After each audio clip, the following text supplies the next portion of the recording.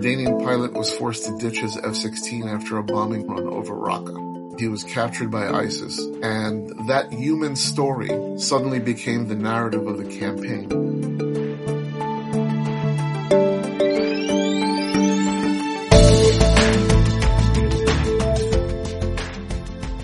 Welcome to Stratfor's Pen and Sword podcast. I'm Fred Burton. Today I'm speaking to Samuel Katz, the author of No Shadows in the Desert, Murder, Vengeance, and Espionage in the War Against ISIS. Sam, how are you holding up there in New York City? We are surviving the coronavirus onslaught. Our governor said today that it'll probably get much worse before it gets better. But being sequestered, it's very difficult to know what's really going on out there. Yeah, tell me about it. We're seeing the same things down here in good old Texas. Let's talk a little bit about No Shadows in the Desert. By the way, that's a fabulous title. Thank you very much. When you looked at the book, Sam, and you started piecing this together, I know it's got a horrific ending, but tell me a little bit about why you wanted to do this book. Well, as you know, better than most, one of the things that I've really enjoyed doing in my career is writing about people who have to work twice as hard for half the credit. And in the overall global war on terror, one of the real heroes, one of the real pillars of the global effort has been Jordan, and in particular the work of their intelligence service, the GID. And I wanted to find a story that could highlight that from several perspectives. One perspective being how an Arab intelligence service works. What are the things that make it similar and different to a Western service? And to also humanize the fact that in the war on terror, in most cases, the victims are Arabs and Muslims themselves, and that their role in fighting to reclaim faith that has been hijacked from them has really gone untold. Sam, I know that you had unprecedented access to the Jordanian GID and putting this story together, as well as to the king. Can you talk a little bit about that? Yes, I've been working in Jordan, covering Jordan's military and primarily its special forces and its counter-terrorist units since 1995. And while it's painful to realize that that's already over 25 years and we're not getting any younger, the role of counterterrorism in the kingdom has changed. Beginning when I started, King Hussein was the monarch. Enemies were still offshoots of the Arab-Israeli dispute. Radical Palestinian groups that wanted to dismantle the kingdom, and other groups like Hezbollah. Over time, of course, 9/11 occurred, and it really realigned the way many Middle Eastern nations view terrorism and counterterrorism. And because of its really unique and one would say horrible location of real estate, Jordan always finds itself on the front lines. When your neighbors are Saudi Arabia, Iraq, Syria, and Israel, you have conflict all around you. And your job is not only to protect what's internal, you're a buffer for things that happen beyond your frontiers. Sam, in your book, what is the single biggest factor that you would like your readers to take away from this story? Well, that's a difficult question because there are several. What I tried to do in the book was to recreate an honest depiction of how ISIS emerged.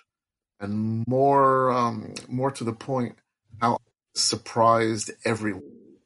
And that surprise created miscues, and that surprise ultimately, though, created a very effective coalition to try and dismantle ISIS in a war that was going on between, you name it, they were there in the Syrian civil war. And what happened early on in the coalition, in this international gathering that included NATO, other countries, Arab nations, Jordan and the UAE, was that on Christmas Eve 2014, a Jordanian pilot was forced to ditch his F-16 after a bombing run over Raqqa. And he was captured by ISIS. And that human story suddenly became the narrative of the campaign. And when ISIS was determined to make an example of him in a horrifically cruel and barbaric propaganda effort, the opportunity existed for the coalition to come apart. Nations were very nervous about sending their airmen into harm's way, because if they were going to be treated like that, the collateral damage politically for these nations participating in the coalition was incredibly serious. And the King of Jordan decided angrily this was the time to make a stand. And when the video of the pilot's immolation was released on Twitter on February 3rd, 2015, the king happened to have been in the States. And he decided that he was going to make ISIS pay, eye for an eye and tooth for a tooth. And everyone who was responsible for the decision-making process that led to the pilot's murder would pay the ultimate price. And that in itself ultimately targeted the very top leadership of ISIS. And by going after these people in an intelligence campaign that was conducted with the support of the UN intelligence community and the coalition, war against the caliphate was hastened, and victory came sooner rather than later.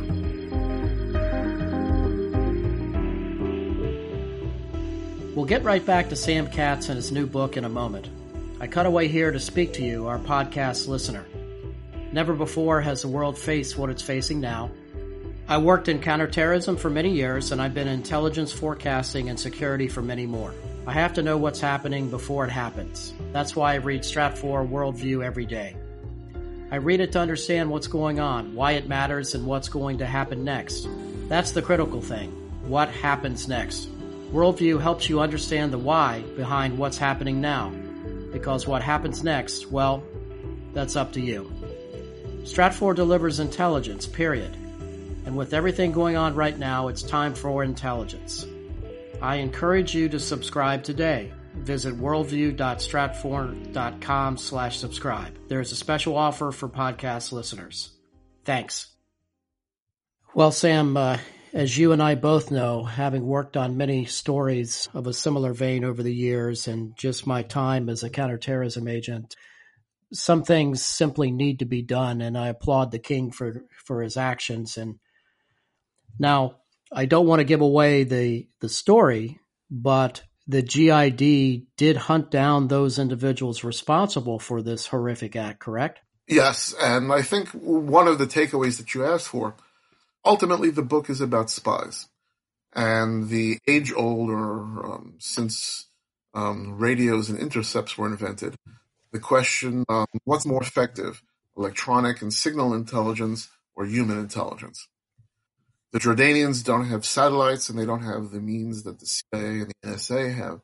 But what they have, and what makes them so invaluable, is human intelligence capabilities that are second to none.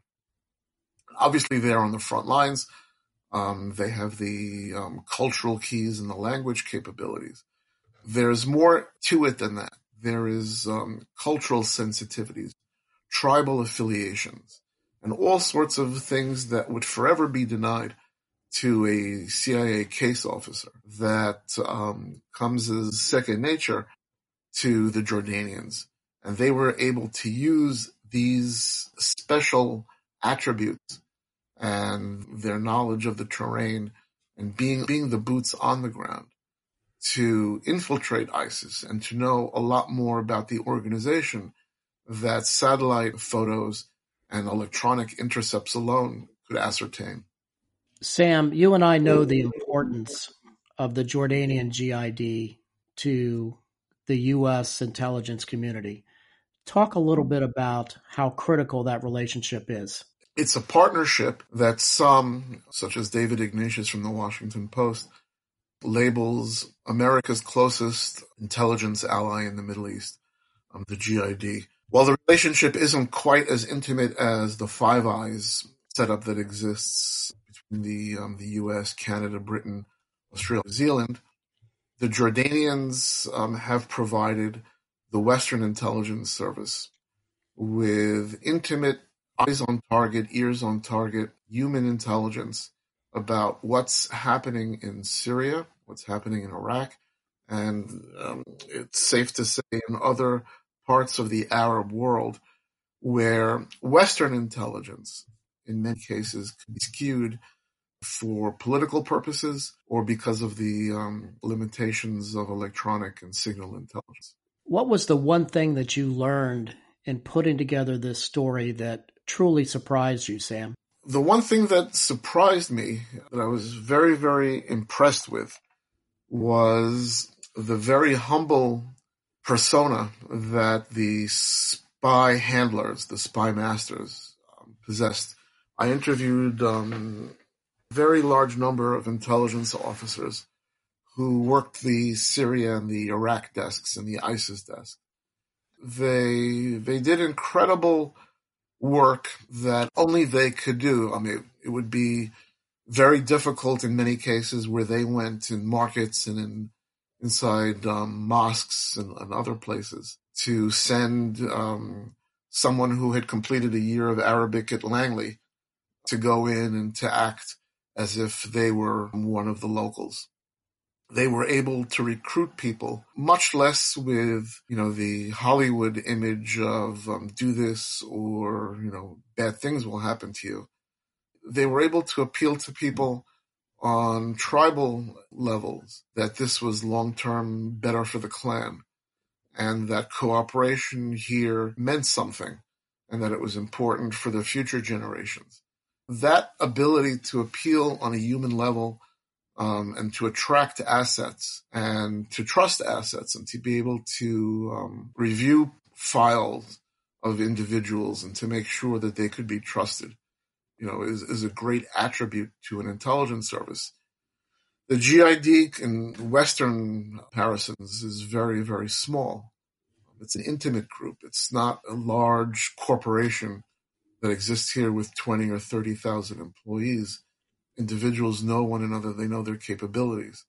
And the workload and the pressure is enormous because the GID is not only an external intelligence organization, it's an internal organization. And there are always many individuals in the region, many nations and many non-nation players who would love nothing more than to undermine Jordanian stability and to threaten the kingdom being an ally of the United States.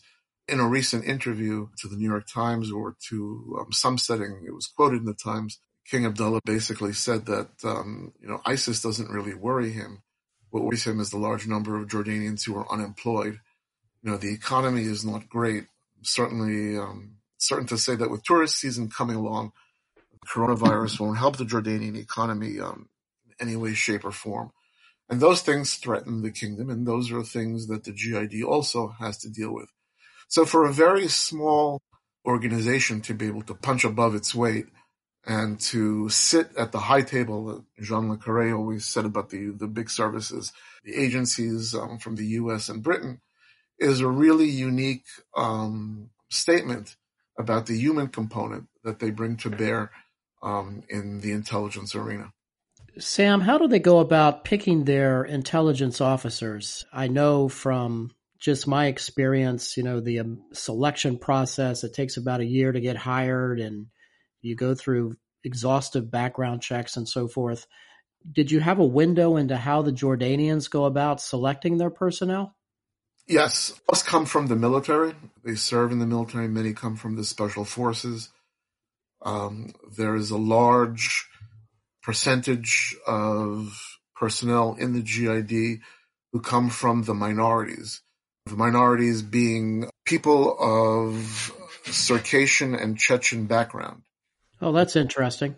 That came to what's now Jordan hundreds of years ago to escape oppression from the Russian czars. And they are, in many ways, the backbone of the security services. That and, of course, the Bedouins, who are very prominent in everything, the Bedouin tribes who are very prominent in everything related to the security of the country. People that have the ability to learn, understand, to observe, and to not rush into action. Obviously, those that are preferred, people who have gone on for college degrees and who can speak languages other than Arabic. But one of the things, because it's a much less technical arena for intelligence gathering than maybe one of the Western agencies and more on the human side, the ability to establish relationships is something that's very sought after. And much of this is done through mentoring, where a new intelligence officer would be paired with an older veteran personnel. He could learn from somebody who's kind of at the tail end of his career or at the height of the career, so that by the time he's at the tail end, protege will already be in the position to be of command. That's almost like an apprenticeship kind of program. Yes, it's old world and old school. And do they have intelligence officers posted overseas at various embassies like Washington and London? That we didn't discuss. The focus was the operations going on with the war against ISIS, although the liaisons between services are strong. So I'm sure that this is done at the level that all other countries do it. Jordan has become kind of a, if you're going to compare it to an airline, it's a hub. It's a place that's on the front lines no matter what conflict you're going after. So the number of people that come in and out from overseas into Jordan is large.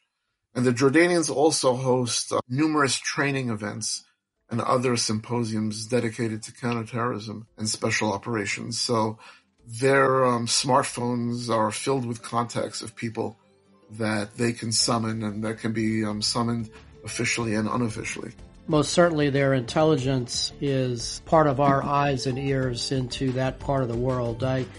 I thank you so much, Sam. This is going to be a great book. I know that. Now, if people want to pre-order, where do they go? How do they get their hands on? Any of the major booksellers will have it. They can go directly to the website for HarperCollins. The book is being published by Hanover Square Press, which is an imprint of HarperCollins. It should be available everywhere, and I hope that people find it interesting. I would have to say this. You did hit a home run with this. Samuel Katz's new book is No Shadows in the Desert, Murder, Vengeance, and Espionage in the War Against ISIS. Please check it out, and check out all of Stratfor's Pen and Sword podcasts at worldview.stratfor.com. While you're there, consider subscribing. In these times, everyone needs a trusted source to rely on, and Stratfor is here to help. I'm Fred Burton, and thanks for listening.